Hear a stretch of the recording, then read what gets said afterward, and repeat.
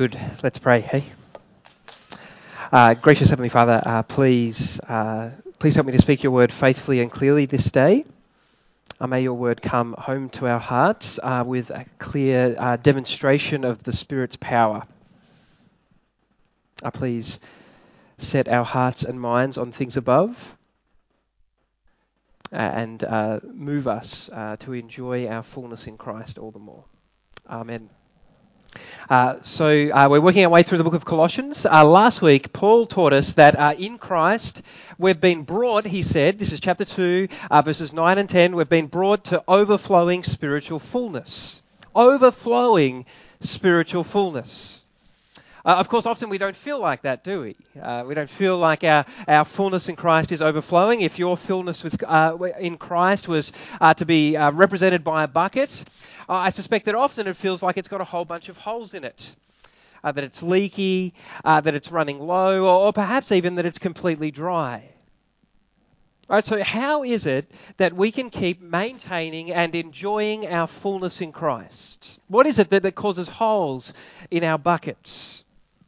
That's what Paul's really addressing in today's passage, and he has four things to say about that. The first, in verses 1 to 4, is that we have to set our hearts and minds on things above. Now, I'm not going to read those verses, but the key idea, if you look at that paragraph, verses 1 to 4, the key idea is our union with Christ, our fellowship with Christ. So I'm just going to point to a few parts of that. At the start of verse 3, you can see there that Paul says that spiritually speaking, we died with Christ. We're united with him. We died with him. Our old sinful self, our old life that was basically characterized by self-centeredness, right, where we were preoccupied with our desires and our plans and living for our glory. Right, that sinful self, Paul says, has died with Christ. But then look in verse 1. Paul says also that we've been raised with Christ. Right, raised to live a new life. A life that we're going to see is not characterized by self-centeredness, but by Christ-centeredness. And it's kind of preoccupied with living for his glory, for fulfilling his desires and his plans and purposes in his world. So we died with Christ, we've been raised with Christ, and now Paul says we're hidden with Christ. Look there in verse 1, Paul says that Christ is now hidden. Right, Christ is at the right hand of God. We can't see him with our eyes. Right, so in verse 3, if you look, our life, Paul says, is also hidden with Christ because we're in Christ. And finally, Paul says, one day everything that's hidden will be made known. Look in verse 4. When Christ, who is your life, appears, Paul says, then you also will appear with him in glory. So one day Christ will return, he'll appear in all his glory, and everyone who is in Christ will also appear in all their glory. So the key idea in these four verses is our union with Christ, our fellowship with him, the fact that we are in him. But what do we do now? That's the question. What do we do now as we're waiting for Christ to appear in glory? Well, two things Paul says in these verses. The first, in verse 1, is that we're to set our hearts on things above. Literally, that means to persistently seek, to be someone who continually desires the things above, heavenly things, particularly Christ. Right, in the context here, it's Christ who's already above at the right hand of God. So Paul's really, in summary, saying, seek Christ, seek who he is and what he's done. So if we want to enjoy our fullness in Christ, the predominant focus of our lives has to be him, not ourselves. That's the kind of Copernican revolution that happens when you become a Christian.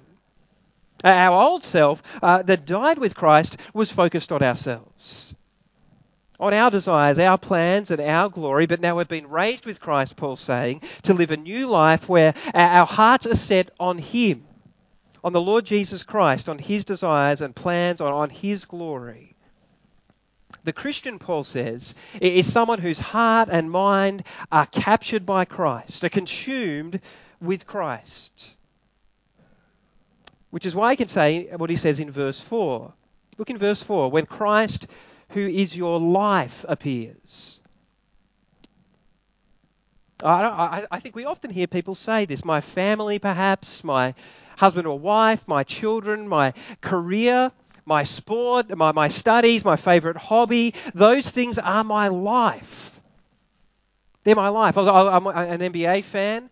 I was listening to an interview the other day, and the guy said, basketball's my life. Or when people say those things, when we say those things, we're saying that these are the people or things that we just can't live without.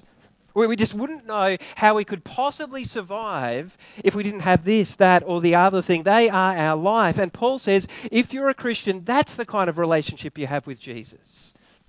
Christ is your life. He's your only hope of life, of real spiritual life now, of eternal life with Him forever. He is your life. And the more you understand that, the more you'll set your heart on Him, Paul says. And verse 2, the more you'll set your mind on Him. But on Him, not on earthly things, Paul says. The mind here is not so much about kind of every specific thought that goes through your head. It is partly that, but it's about what is it that you're actually mindful of? What captivates your imagination? What do you give attention to? What consumes your thinking? Because it could be that you are a Christian, but your mind is consumed by earthly things. For the most part, your mind is consumed by anxiety about money or career advancement or buying a new house or the next holiday or the next experience that you're going to have, the next gig you're going to go to, any number of things, right? And it's not that Paul's saying we shouldn't think about those things at all. He's just saying that our minds should not be dominated by those things.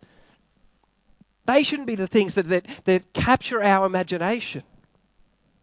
Because this world is not our home. Our home is with Christ, Paul's saying. So what is it that consumes your thinking? What is it that you think about that when you've kind of got nothing to think about? Paul says if we want to enjoy our fullness with Christ, we've got to set our hearts and minds on Him. So how do we do that? 3 things. The first is that we have to pray. This is the work of the Spirit. We have to confess to God that we just cannot do this by ourselves. And we have to ask for help. Please, God, set my heart and mind on things above. Lift my gaze from the worries and concerns, the anxieties of this world, that I might be consumed with Christ. We have to pray. We have to read the Bible, right? I know praying and reading the Bible, that seems like kind of Christianity 101. Oh, it's just so basic, right? But believe it or not, the Bible is actually full of things above. It's kind of focused on that. It's actually focused on Christ, the one we're meant to be seeking. So the more your heart is full of the Bible, the more your heart and mind will be full of things above. So I wonder if you actually have a plan for reading the Bible. If you're a Christian, do you have a plan for reading the Bible?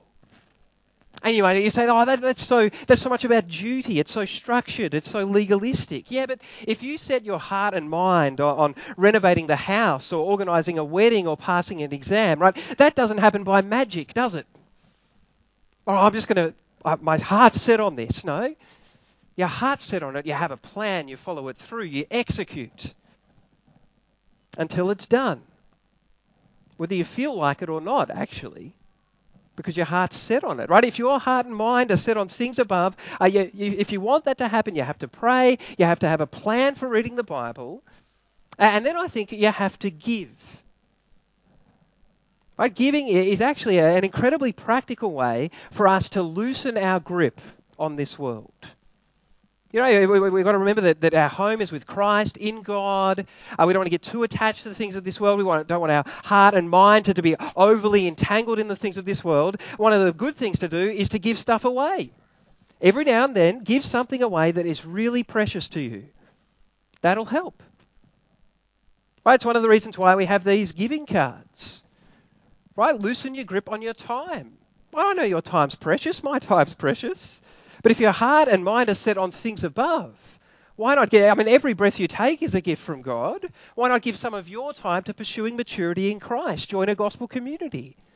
Right? You loosen your grip on your time. It's not your time, it's a gift from God. Loosen your grip on your talents, right? All sorts of wonderful talents in our church, right? All of them gifts from God. Why not loosen your grip on them, right? Use them for the work of the kingdom, not just for the work of your kingdom. And loosen your grip on your treasure, perhaps. Right? Everything you have is a gift from God. The earth is the Lord's and everything in it.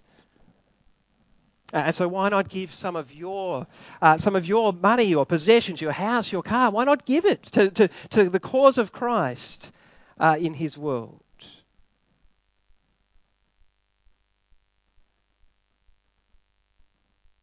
So we can enjoy more and more of our fullness in Christ by setting our hearts and minds on things above. I think at least three things we can do to help that happen are that we can pray about it, we can read, get God's word into our heart and mind, and we can give in ways that would loosen our grip on the things of this world.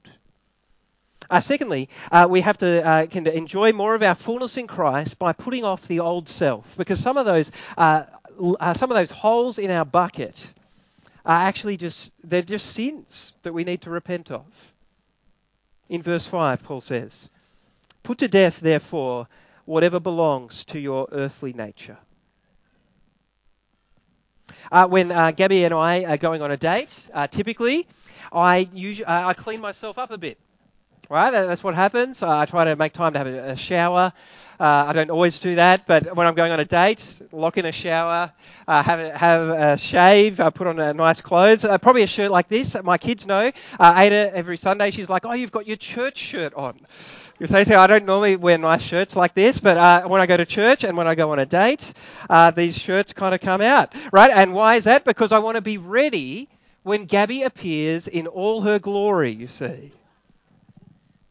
That's the connection between verses 4 and 5. Right? Verse 4, what's Paul said? He said, one day, soon, at any moment, Christ is going to appear in all his glory. Therefore, start cleaning yourself up.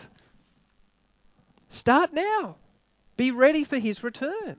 Right? And the way we clean ourselves up is by putting off sin. In fact, Paul says, put sin to death.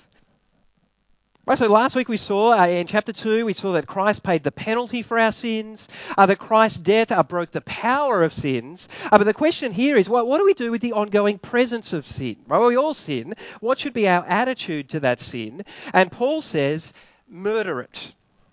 Right, kill it. Put it to death. Don't entertain it. Don't play with it. Don't fantasize about it. Kill it. That's the Christian approach to sin. Right, because we understand that sin is deadly. Sin separates us from God, the source of all life. So if you're not killing sin, sin is killing you. That's how it works. It's sapping life out of you. So Paul lists 4 categories of sin that we should put to death. It's not an exhaustive list. We can come up with all sorts of things. Don't look at it and go, well, I'm good because I'm not struggling with any of these. You're probably struggling with something else. But these are some common things. Right, the first category is all to do with sex. You can see sexual immorality there. That's the Greek word porneia, where we get the word pornography from. But it's not just pornography, right? This is really a word that covers any type of sexual activity that would be forbidden by God's word. Impurity is a bit broader. It's not just about activity. It's about unclean, kind of filthy hearts and minds. You say, oh, that person's got a filthy mind. Right, lust is sexual desires that are just out of control. You might know a Song of Songs. It describes sexual desire as being like a raging fire. Right, and we all know fire is a really wonderful thing if it's in the confines of a fireplace. Right, but if it's raging out of control, it's very destructive. Right, that's lust. It's out of control sexual desires. Which leads to what Paul calls evil desires here. Literally, it's over desires, a kind of disordered desire. It's a desire for sexual pleasure that's so out of control that it's enslaving you. It's really become an addiction. And Paul says we have to put those kind of sexual desires and behaviours to death. Put them to death, he says, because they're just not fitting for someone whose heart and mind is set on things above. It's not fitting for someone whose very life is hidden in the presence of God in glory. You're united with Christ. How can you also do these things at the same time, Paul says? And then at the end of verse 5, Paul talks about greed, right? And the connection there is ungodly sexuality. That's an out-of-control desire for someone's body. Greed is an out-of-control desire for someone's stuff. Right? Their money, their wealth or possessions or something. Right? And that's idolatry, Paul says. Which it is, right? It's fixing our hearts on created things, on stuff in this world, rather than on our glorious Creator. Right, on things above. So in verses 6 and 7, Paul says, put those things to death first because they're the kind of behaviours that make God angry. Well, we don't want to live lives that make God angry anymore. We want to live lives that please God. So put that stuff to death. And second, because as Christians, that's just not how we live anymore. You see that? Paul says that you used to live like that, but now you've been raised with Christ. Well, you've put off those kind of behaviours. In verse 8, Paul talks about sinful attitudes. Look there in verse 8. But now you must also rid yourselves of all such things as these: anger, rage, and malice. I found maybe a picture of a volcano useful to picture these three different attitudes. So anger is like the lava kind of bubbling away beneath the surface of the volcano. Rage is when it erupts. You know, it's really destructive. And malice is when it settles down. You know, the explosive anger's gone, but you're just left with this kind of vicious, ongoing desire to do harm towards others. Anger, rage, and malice. Paul says we've got to get rid of those attitudes. If we don't, they'll explode out of our mouths in all sorts of ugly speech. Look, slander. Right, poisonous words that are designed to destroy other people. Filthy language, an overflow of the filthy hearts and minds that we just spoke about. Lies. Words that destroy trust and unity in any relationship, that destroy relationships in the church, which is where Paul's headed. So in verses 9 and 10, Paul says, get rid of these behaviours because they're just not fitting for us if we're a part of God's new humanity. Right, the new people that God is creating in Christ. Look there in verse 9, paraphrasing, get rid of these things since you have taken off your old self with its practices and have put on the new self, which is being renewed in knowledge in the image of its Creator. So you might remember, it'd be useful to reread at some point chapter 1, verses 15 to 23. In verses 18 to 23, Paul said that in Christ, God is creating a completely new creation. Right? He's reconciling all things, putting back the pieces of a broken and rebellious world. Right? And he says that new creation has started in the church. Right? As God reorders our desires and our relationships and our entire life, so that together we can be a new humanity in Christ who are being renewed in God's image to reflect His glory. You've got the old humanity in Adam. We've got a new humanity being created in Christ. And Paul says that we see that in the church. Verse 11, we see it in the church. Therefore, there shouldn't be any racial barriers in the church. Verse 11. Jews or Gentiles, right? But between people of any other racial background. No, all the barriers have been brought down. There shouldn't be religious barriers between circumcised and not, or between, infant baptizers and not, between reformed and not. There shouldn't be cultural barriers between barbarian and Scythian, or progressives and conservatives, or middle class and working class. All those barriers have been brought down. There shouldn't be social barriers between slave and free, or families and singles, or students and workers, or north of Bell Street and south of Bell Street, right? There shouldn't be these kind of barriers. In Christ, God is creating a new creation, and we can give people a taste of that creation to the extent that we put off our old self and love one another across all these kind of barriers. Right? In Adam, people hang out with people who are like them and who they like. Right? In Christ, those barriers are overcome. So let's not just be like everyone else. Let's exhibit the power of the gospel and the work of the Spirit. Yeah? That's what Paul's saying to the Colossians. So how do we do all this? How do we put sin to death? Big question. I know we're all struggling with sin, and I'm going to give you the silver bullet. No, not really, but the main thing that we have to remember in any battle with sin is that these first two paragraphs of Colossians 3 go together. Right? The only way we'll be able to put sin to death is if our hearts and minds are set on Christ, on things above. So, for example, you put to death greed, not by resorting to self-discipline or having a financial budgeting plan or meeting with a financial advisor. Those are very good things. But in the end, you put to death greed by having your heart and mind increasingly captured by the generosity of Christ. That's how you become a generous person, not by all your own efforts, you see.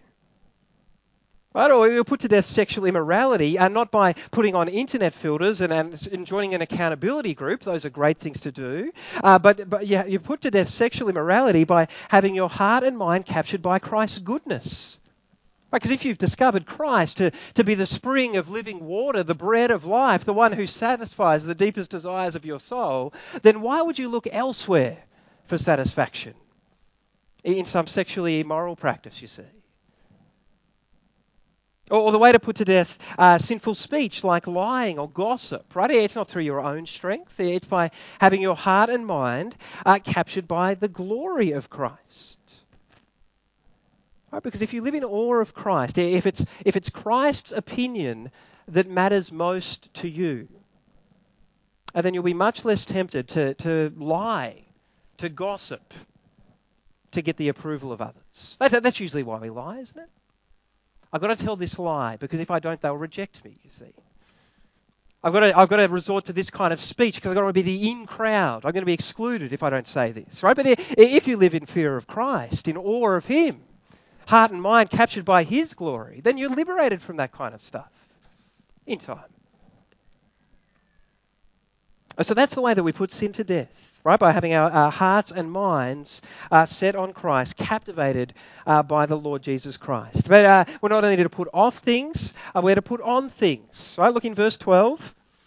Paul says, therefore, as God's chosen people, holy and dearly loved, putting on our new self. Our new self as God's chosen people. Right? Paul's taking three names that were applied to Israel in the Old Testament, and he's applying them to this group of Gentile Christians in Colossae. He's saying, you're God's chosen people. Right? He's saying that by God's grace, you're God's holy people. Right? In Christ, you've been made holy. You're literally your saints. You've been set apart for this special relationship with God. And in this relationship, you're precious to God. You're dearly loved. You're cherished by God.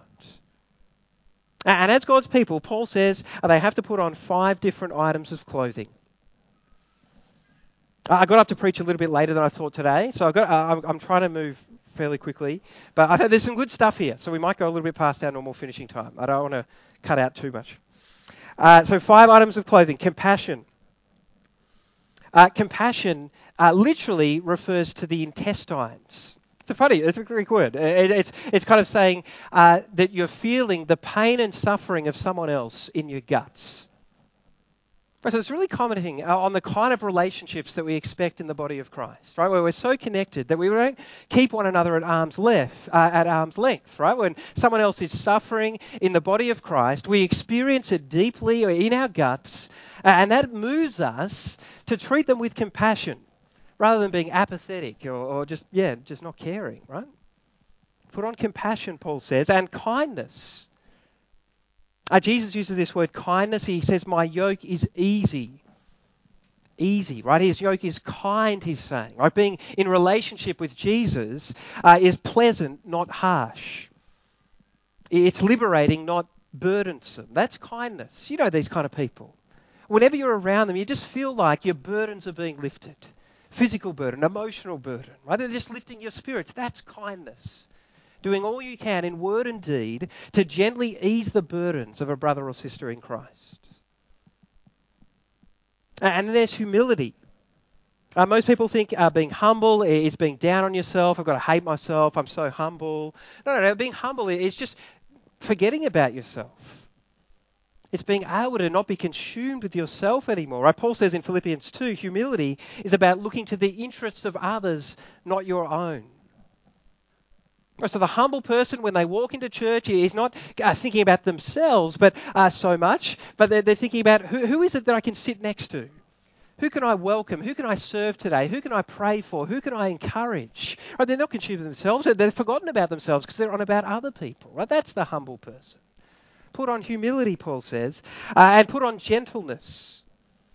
Once again, gentleness is not, the old translation would have been meekness. Others said meekness means weakness. No, it doesn't mean that you've got to be a doormat. That's not the gentle person. Jesus says he's gentle and humble in heart. If you've read the gospel, you've seen there are places where Jesus doesn't seem like a doormat, right? He lets people have it, right? So the word gentleness actually was used in Paul's day in the kind of secular world to refer to a kind of wild horse or donkey that had been tamed by its master. Right, it's been broken and brought into, a less wild state. It's been brought under control by its master. That's a picture of gentleness. A Christian who's gentle is someone who's broken before God because of their sin. And out of that brokenness has emerged a whole new degree of control. They've been tamed, as it were. And so when people sin against them, they're not harsh, they don't lash out, they treat people with gentleness. Right? Because they've got a real sense of how sinful they are. And fifth, patience. Yeah, when you become a Christian, you really understand how patient God has been with you, don't you? We're stubborn, we're proud, we're sinful, and yet God is patient with us. He hangs in there with us. Right, so we're called to treat others with patience, to have a long fuse rather than a short fuse. So in verses 13 and 14, Paul gives some examples of how we'll relate to one another if we've put on these 5 different items of clothing. You could see them as kind of building, right? Bear with each other and forgive one another. If any of you has a grievance against someone, forgive as the Lord forgave you, and over all these virtues put on love, which binds them all together in perfect unity. So first, if we've put on our heavenly clothes, we'll bear with one another. There's a really quite a funny Irish rhyme. It goes like this. It says, to live above with the saints I love. Oh, wouldn't that be glory? But to live below with the saints I know, well, that's another story. Right? Isn't that true? It's hard work to put up with one another sometimes. Hard work to be a part of a church, a real community. Where you're coming up against other people's sin and weakness and foolishness. That's hard work, right? But if we've put on our patience, our humility, our gentleness, all those things, we'll bear with one another. We'll hang in there.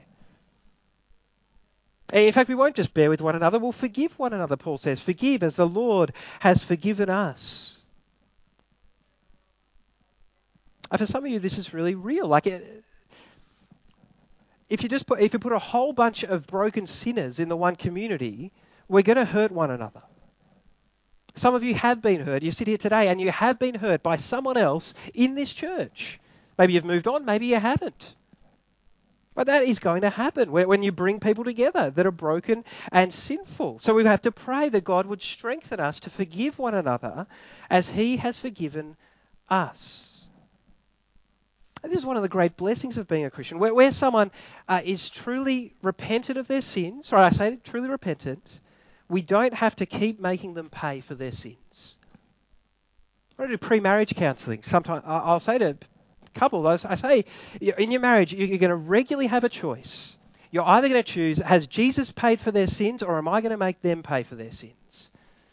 In marriage, we're always wanting to make the other person pay for their sins. Right? Long past the point. Right? We've got to work with this. Jesus has paid the price for their sins. Was Jesus' payment not sufficient? That you need to exact a bit more payment? No, we're free to forgive. I'm not saying that's simplistic, but I'm saying that the gospel does empower us to be able to forgive. And because the payment for forgiveness has been paid in the Lord Jesus Christ. And once we can forgive one another, we might actually even be able to love one another. Verse 14. It's quite an interesting picture here. The picture is really of someone who's put on the whole heavenly outfit of verse 12. But then they've kind of realized that it's all going to fall apart if they don't have a belt on. That's the picture. And so they put on love, right? That's the picture here. It's a belt that holds everything together, Paul says. And so we can enjoy our fullness in Christ by setting our hearts and minds on things above, by putting off our old self, by putting on our new self. And finally, these last verses, by seeking the fullness of Christ's peace, his word, and his glory. Three things. So, verse 15, the fullness of his peace. Let the peace of Christ rule in your hearts, since as members of one body you were called to peace. So peace here is not just the absence of conflict, like that is peace, but peace here is what the Old Testament would call shalom. It's the idea of complete wholeness and life and blessing. Right? And the word rule there it has the sense of an umpire, the referee, the decisive factor. So what's Paul saying? He's saying that as we live together as Christians, the thing that we should have in our minds, the decisive factor, should be, does this decision or this comment or this SMS or this email or this action, does this promote the peace and health and well-being of the body of Christ? That should be the big question that rules in our minds. And if it does not do those things, we do not do it, because we want to experience the fullness of Christ's peace. That's the first thing, the fullness of Christ's peace. Secondly, we want to enjoy the fullness of his word. Verse 16, let the message of Christ dwell among you richly as you teach and admonish one another with all wisdom through psalms, hymns, and songs from the Spirit, singing to God with gratitude in your hearts. So Christ's message, his word, can dwell among us richly in all its fullness as we teach and admonish one another. You remember maybe in chapter 1, verse 28, Paul said that his aim, his big purpose in his ministry was to present people mature in Christ, full in Christ, complete in Christ. And he said that he did that by teaching and admonishing. Right now, in this context, he's saying, if you want the fullness of Christ's word amongst you, you don't just depend on your leaders, but you have to teach and admonish one another. You have to remind one another of the key truths of the faith. You have to correct one another gently. Admonish one another in light of those truths. And notice how Paul says we can do that. The second half of verse 16. How do we do this teaching and admonishing? It's by singing. Singing. Perhaps one way to think about this is that maybe Paul knows that when you go home from church tonight, or any given week, usually you're not thinking about a particular line from my sermon, but a particular song that we've sung is stuck in your head.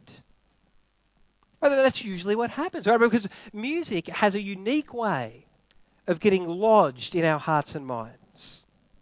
That's a really powerful thing, which is why it's really important that we're careful about the songs that we sing. Well, we try to be really careful about it here at Darren Prezi. Well, we don't just sing songs that we like the sound of, but songs that will enable us to teach one another the truths of the faith, correct one another, so that our hearts and minds can be set on things above, so we can enjoy the fullness of Christ's word. And verse 17, we pursue the fullness of Christ's glory. Whatever you do, whether in word or deed, do it all in the name of our Lord Jesus, giving thanks to God the Father through him. Do everything, Paul says. Every word or deed in the name of our Lord Jesus Christ. Right? The name there meaning being consciously in the presence of the Lord Jesus.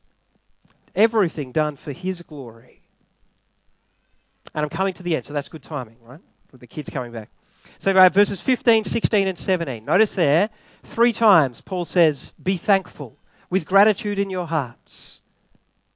Right? It's because Paul knows that as we set our hearts and minds on things above, as we put off the old self, as we put on the new self, as we pursue the fullness of Christ's peace and word and glory, our buckets, right, our spiritual buckets will be so full that they'll be overflowing with thanks, right? Like the memory verse that we did last week, Colossians 2, 6 and 7, overflowing with thanks. Why? Because we know that every blessing that we're enjoying in Christ is a gift from God, not something that we've earned. A gift from God, so that we can enjoy our fullness in Christ. Let me pray. Then I don't know, are we going to sing or are we going to go straight to the Lord's Supper? We're going to sing. Let's pray. Father, we thank you for this, your word. Perhaps we come this day feeling like our spiritual buckets are leaking, that it's running low, that we're feeling even bone dry spiritually. Help us to think about these four main things that Paul's brought to us in Colossians 3. Please, Father, by the power of your Spirit, set our hearts and minds afresh on things above, on our Lord Jesus Christ, on who he is and what he's done for us. Please, Father, help us to, as we set our hearts and minds on Christ and his appearing, help us to put to death things that just aren't fitting for his glorious presence. Help us to put on the new self that is fitting for his glorious presence. And may our church increasingly, Father, be full of the peace of Christ, the word of Christ, and be full of attitudes and behaviours that bring glory to our Lord Jesus Christ. In his name we pray. Amen.